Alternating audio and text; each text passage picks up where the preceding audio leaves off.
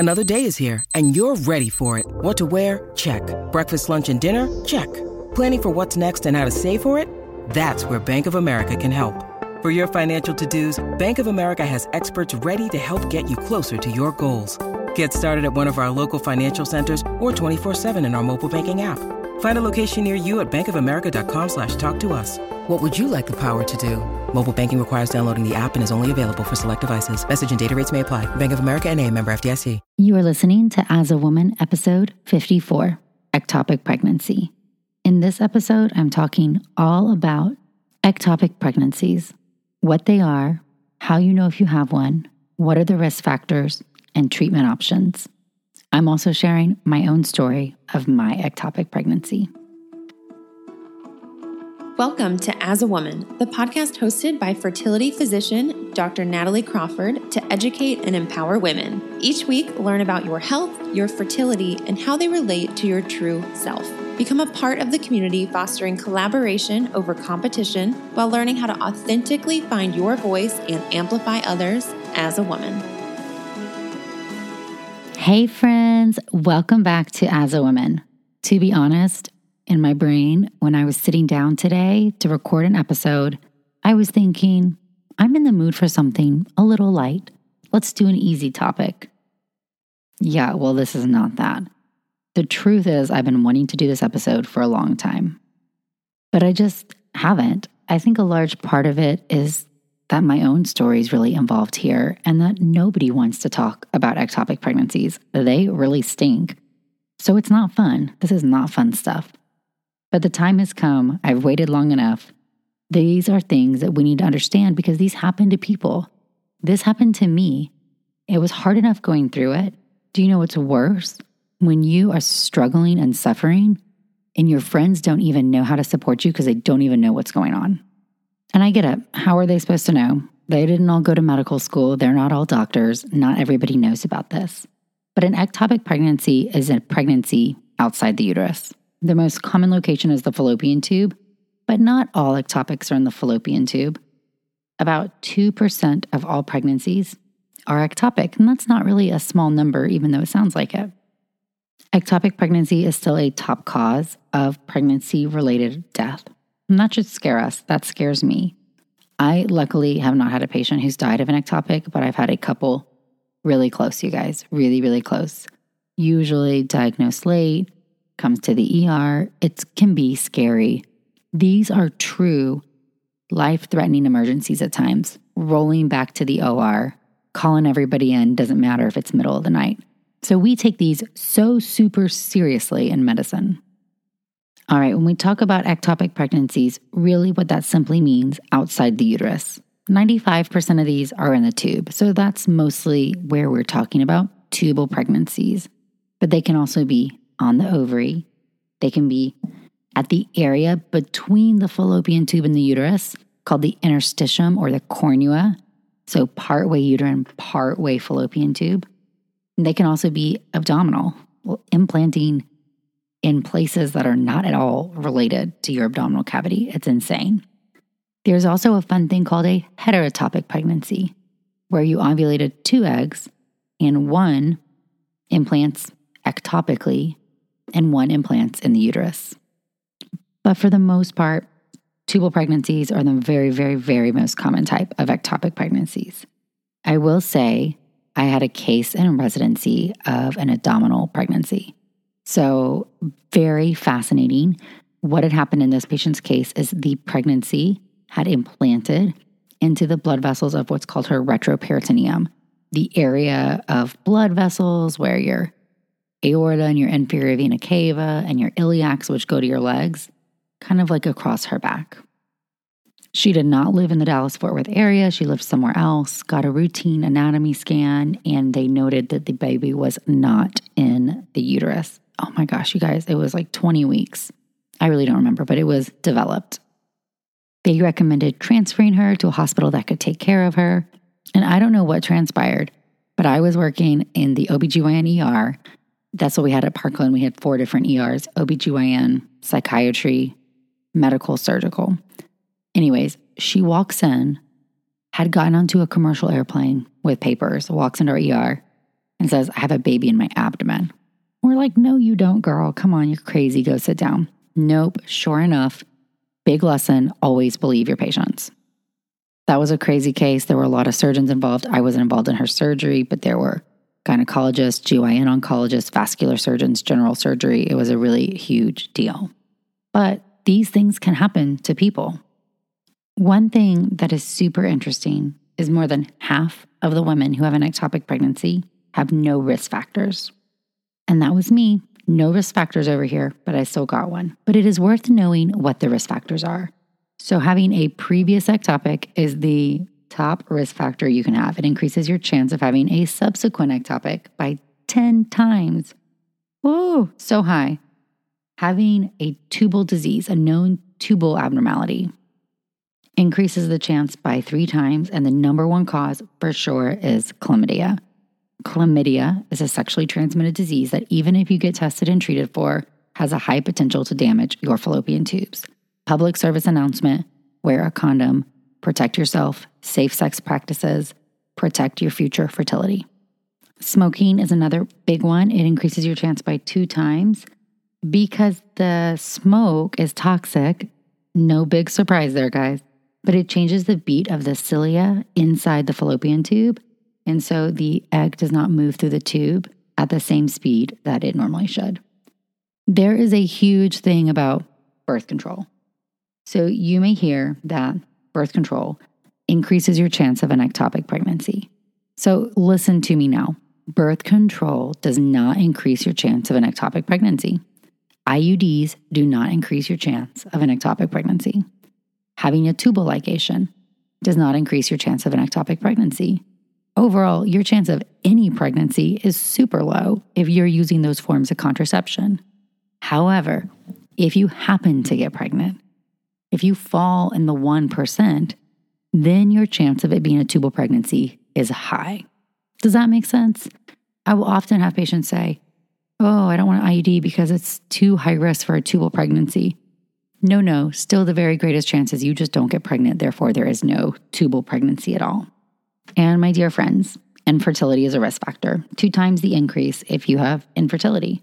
Even without tubal disease that we know about, this could be due to toxic tubal environment, maybe from inflammation like endometriosis.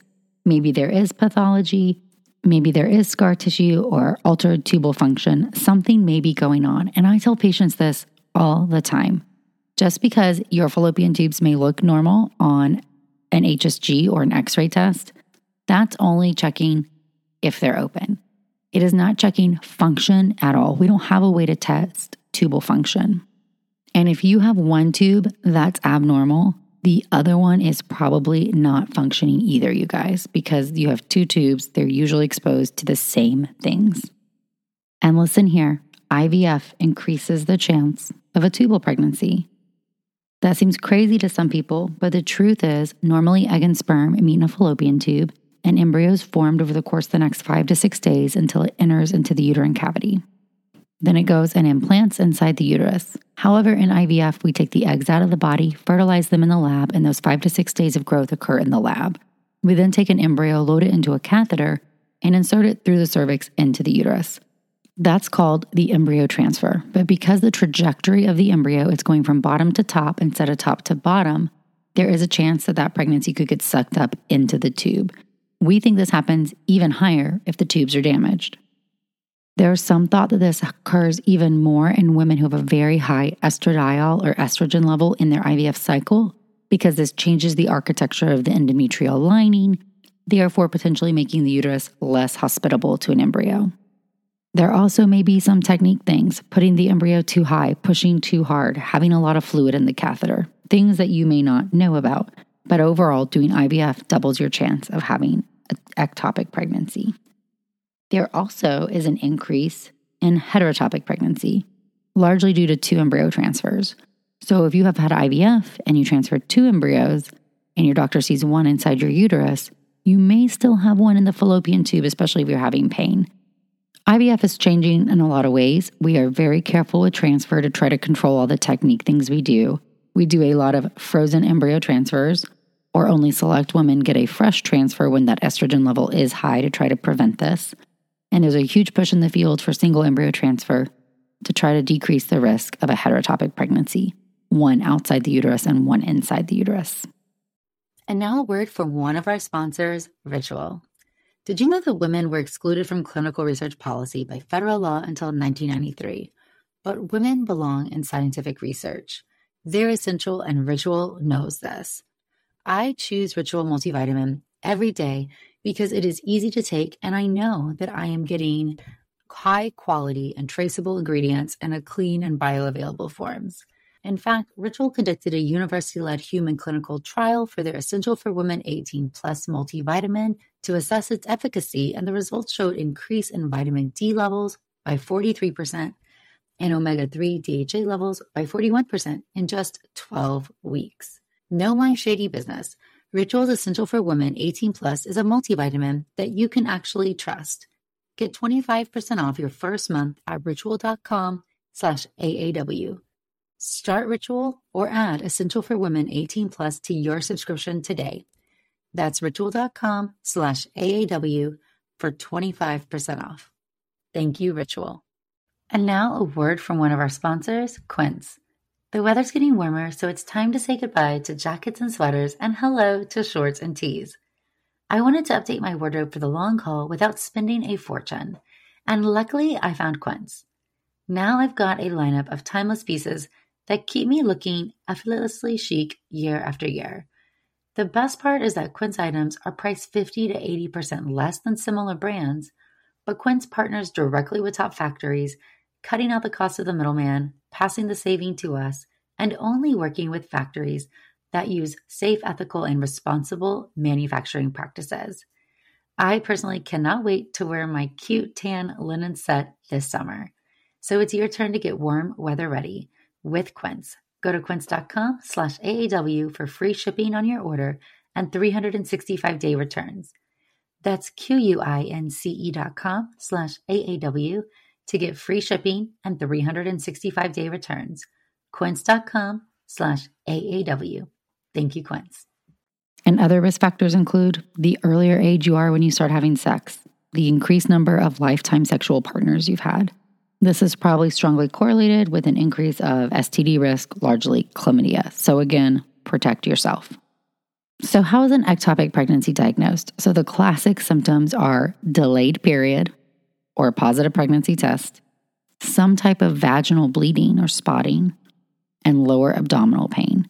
So no period, but spotting with pain. What you'll do if you come into the ER, we will check a blood test called an HCG. The HCG is secreted from a growing pregnancy from the placenta. HCG is usually detectable about 8 to 10 days after ovulation, so a few days after that implantation stage. And really importantly, HCG has a normal curve which normal pregnancies should follow. Specifically, we will check your HCG level again in 48 hours and we want to see a doubling. That is reassuring of a normal pregnancy. Now, yes, some ectopic pregnancies can double. They can get a good old little implantation and start rising. But for us, one of the top signs is a non-rising ectopic pregnancy. One of the hard things is that as a pregnancy is very early, you may get a positive HCG, you may be in the emergency room with pain, and we may see nothing on ultrasound, meaning it is too early to detect a pregnancy in the tube or in the uterus. It's just a very early stage. This is 5 weeks gestation or something. So just a week after your missed period. At this stage, we often don't know, is this an early pregnancy or is this a early miscarriage? Maybe it is a uterine pregnancy that's going to be a chemical pregnancy, or is it an ectopic pregnancy? In my residency program, we always called this early versus missed versus ectopic, meaning your early pregnancy with bleeding and some pain. Something's going on, but I don't know what it is. The other, more official name for this is a pregnancy of unknown location. You are pregnant, I don't see it on ultrasound, and I don't know why. There are some clues that can help us. One is when your last period was. Were your periods really regular? When did you have intercourse? Did you have a lot of intercourse, or was there just one sexual encounter that contributed to this pregnancy? Were you tracking ovulation? Do you know if you ovulated? And what is the discriminatory zone of your HCG? Simplest way to put it is that if things are progressing at the dates we expect, we should see a sac inside the uterus around 5 weeks and 4 days, 5 weeks and 5 days pregnant. I should see something on ultrasound that correlates with that. HCG levels at this time are usually of a certain level, about 1,500 or 2,000, meaning, hey, once your HCG is this high, you should be about 5.5 weeks pregnant, and I should see a gestational sac, a little sac inside the uterus. It doesn't mean the pregnancy is perfect or normal. We still want to follow those HCG levels and watch to see if the week after we can see an embryo, is there a heartbeat, and things like that. But it at least tells us we don't have an ectopic. We get really concerned if you have really well-known dates, like my IVF friends or my IUI friends. We know your dates, fertility patients. Or if your HCG is really high and I don't see anything in your uterus. Those are red warning flags for ectopic pregnancy. And so even you, if you're a patient and you have, I have pain and bleeding and a positive pregnancy test, and you go to the ER and your HCG is 4,000 and they do an ultrasound and they don't see something inside the uterus, yeah, you should not go home. That's not a go homeable thing. You need to be talking to somebody about your treatment choices. Is this an ectopic? Do we know? What does that mean? Because those are the patients that walk into my clinic the next day after being in the ER all night with a belly full of blood trying to die on me. And I do not like it. I don't. Fair point here is that we should always be making sure you're hemodynamically stable, meaning what's your blood pressure? What's your heart rate? Are you showing signs that you're bleeding internally? Is there anything on exam that gives you what we call an acute abdomen, such as there's blood inside there? Those are things we're looking for because that's a surgical emergency. But presumably, if everything's fine, you just have a pregnancy of unknown location, we'll follow your HCG levels. So you'll have to go somewhere and get another HCG in 2 days. I promise you this. We want your pregnancy to be normal. I want nothing more than for your pregnancy to be normal. I'm going to give your pregnancy every last chance to be normal that it can, but at some point it must declare itself, and if it stays at a very abnormal rise, it is not normal, and we need to intervene before it harms your life or your body or your ability to have children in the future. Further, there is some thought that the lower your HCG starts, the higher the chance that this is not going to be a normal pregnancy. At the time of missing your period, we'd love to see an HCG level around 50 to 100, depending on when you may have ovulated. I've had really low HCGs turn into living children. I have. They rose normally. That's the key. So if you have a low level and we're following it, you may have a doctor give you warnings, but if it's rising normally, we're going to keep on giving it a chance. But if it is not rising normally, we must intervene. And so there's different options. So expectant management is just watching to see. A lot of ectopic pregnancies will resolve on their own. Up to 90% of ectopic pregnancies with a low starting HCG of less than 1,000 will actually resolve on their own. That's astronomical. So it may be in the tube. We may give it a chance to see, okay, I'm going to bring it back and see if it's dropping on its own. But if it's not, and it's rising or plateauing, we got to do something. Another thing we can do, so that's expectant management. Wait and see. Must have good access to healthcare, cannot live far away from a hospital, cannot get on an airplane or travel, you're in close contact. Another option is a DNC or some type of aspiration of the endometrial contents.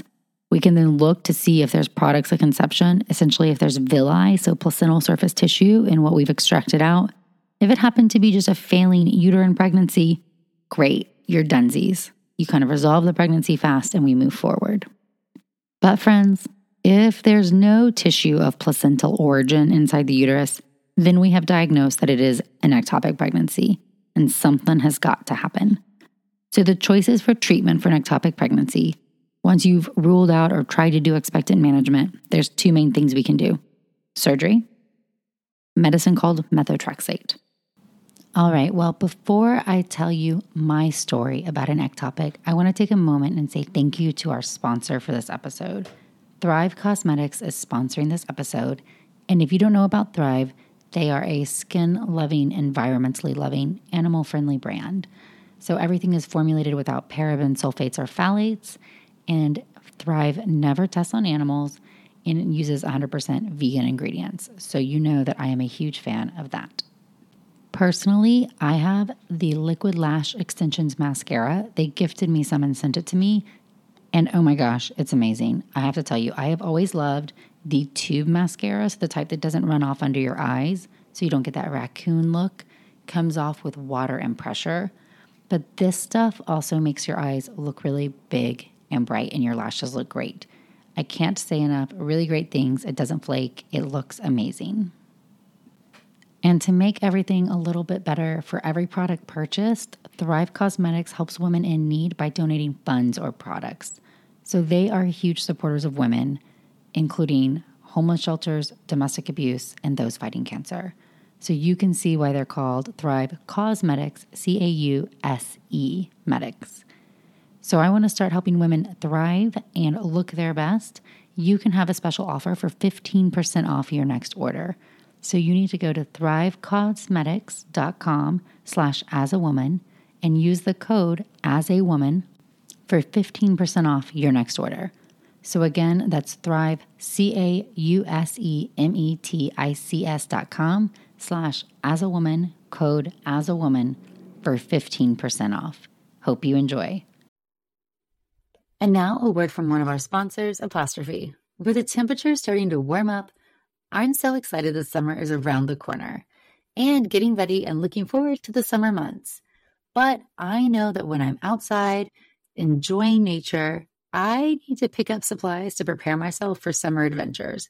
And if you want to get your skin glowing in time for summer, it's time for you to get started with Apostrophe, who is sponsoring this episode. Apostrophe's goal is to help you feel confident in your own skin. So whether you're dealing with breakouts, signs of aging, or acne scarring, Apostrophe will help you love the skin you're in. I personally love that you get access to an expert dermatology team, a tailored treatment plan. It's simple to sign up for your first visit, and there is no in-person appointment or trip to the pharmacy needed. We have a special deal for our audience. Get your first visit for only $5 at apostrophe.com/AAW when you use our code AAW. That's a savings of $15. This code is only available to our listeners. To get started, just go to apostrophe.com/AAW and click Get Started. Then use the code AAW at sign up and you'll get your first visit for only $5.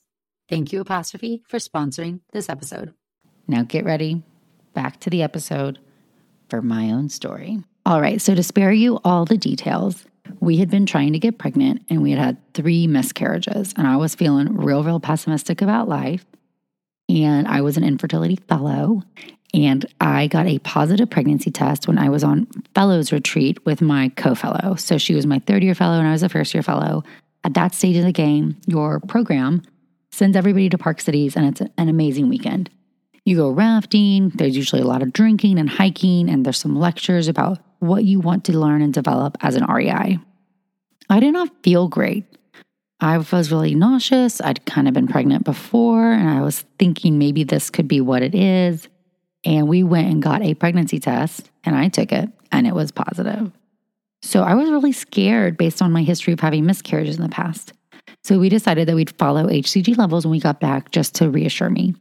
And my first HCG level was 36. That's not 50 to 100, but I stayed optimistic.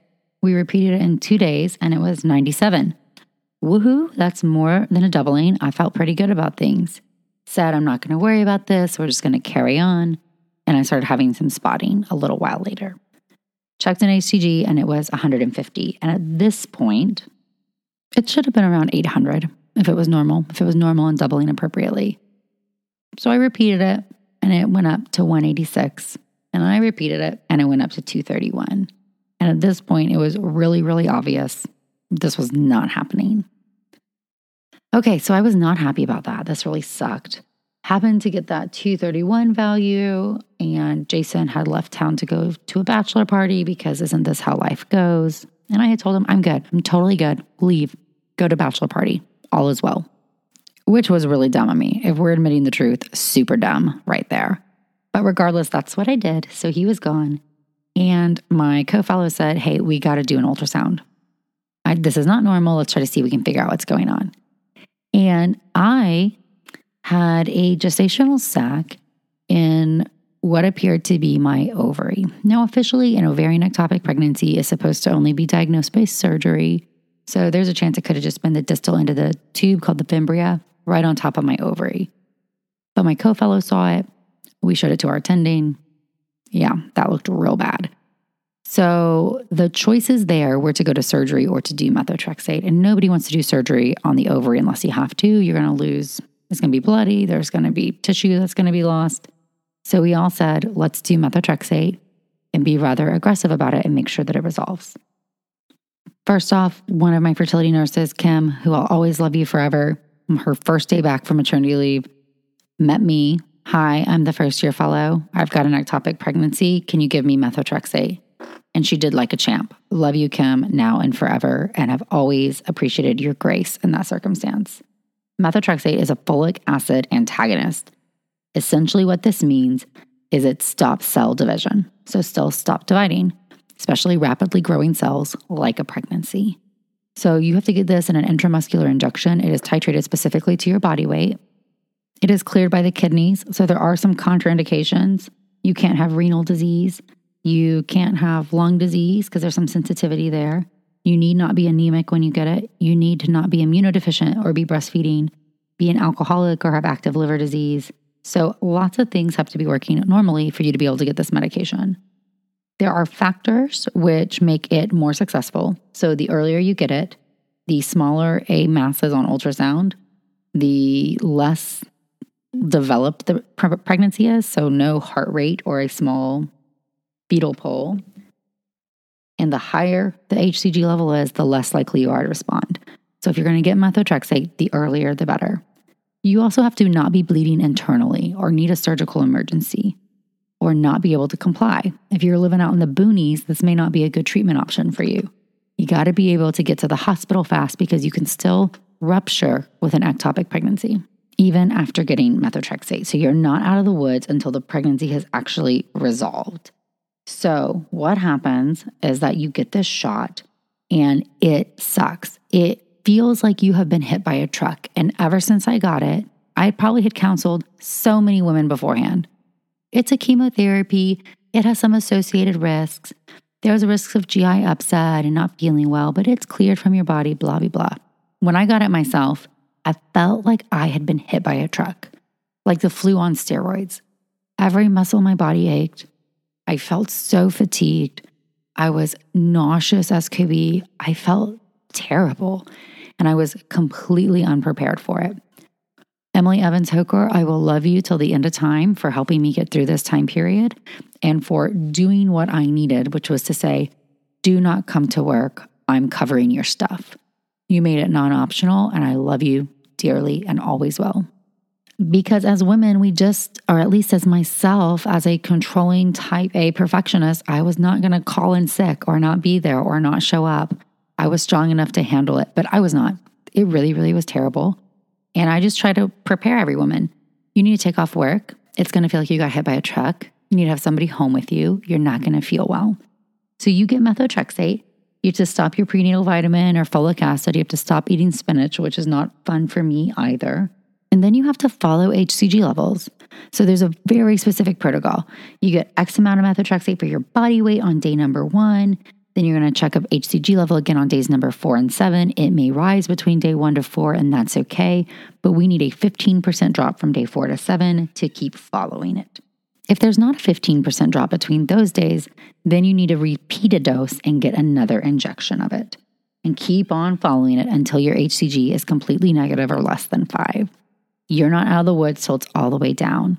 And at any stage of this, it could still rupture. The pregnancy is still in your fallopian tube. It is hopefully starting to dissolve and get rid of itself, but your tube could still rupture. So you have to have good compliance, follow your levels, live close, and have access to a hospital. And I tell every methotrexate patient, if you get severe onset of pain and you know what it is, you're going to the ER. Call me on the way, but you're going to the ER. Overall success depends if you are a good candidate or not. And everybody who gets it, about 75 to 90% will resolve. There is about 12% chance of failing with a single dose injection. But this, again, it's all on patient selection. The tube may still function about 60 to 85% of the time, about the same as if you do a certain type of surgery called a salpingostomy. But you still have a huge increased risk of an ectopic pregnancy. And super, super important, you have to wait to get pregnant. You have to wait 3 months for this to clear your system before you can get pregnant again. And for me, the infertility girl who was the infertility fellow, this was pregnancy number 4, no baby in my arms, that sucked the most. That's why some of my patients don't like to get it, because now you're kind of put out of commission.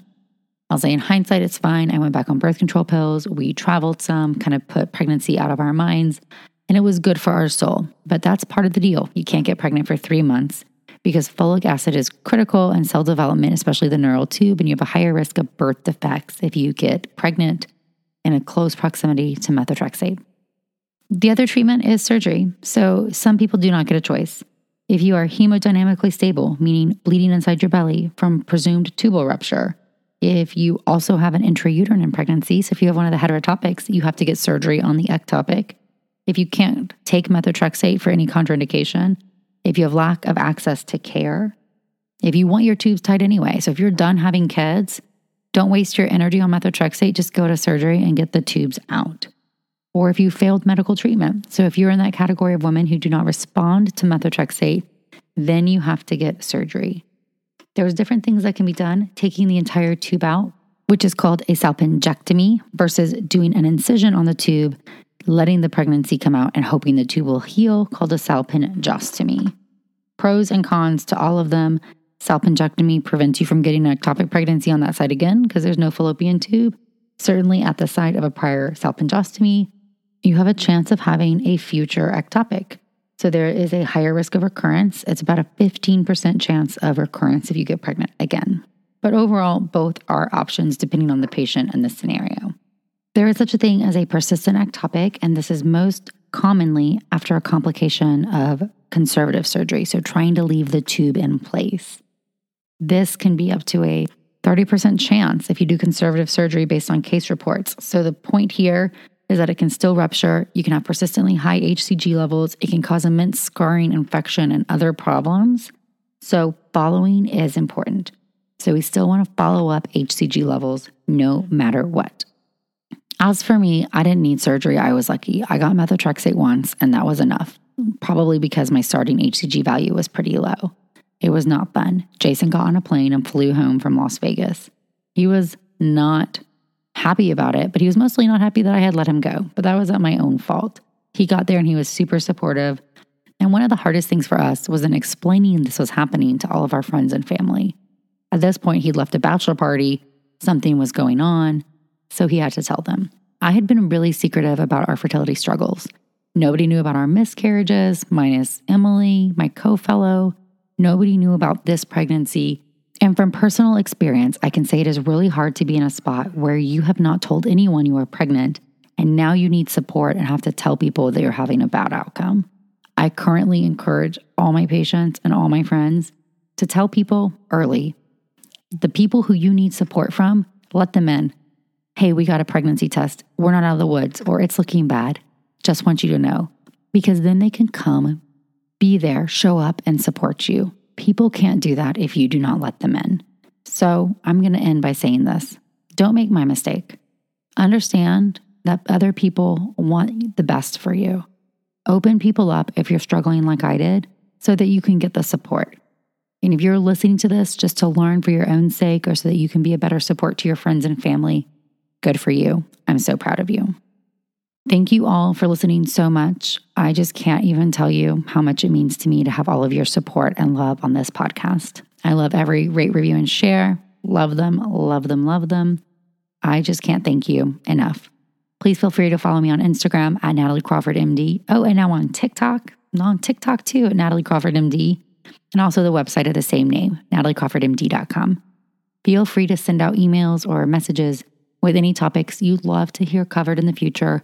I write them all down. And again, a huge thank you from the bottom of my heart for listening to my story and supporting me always.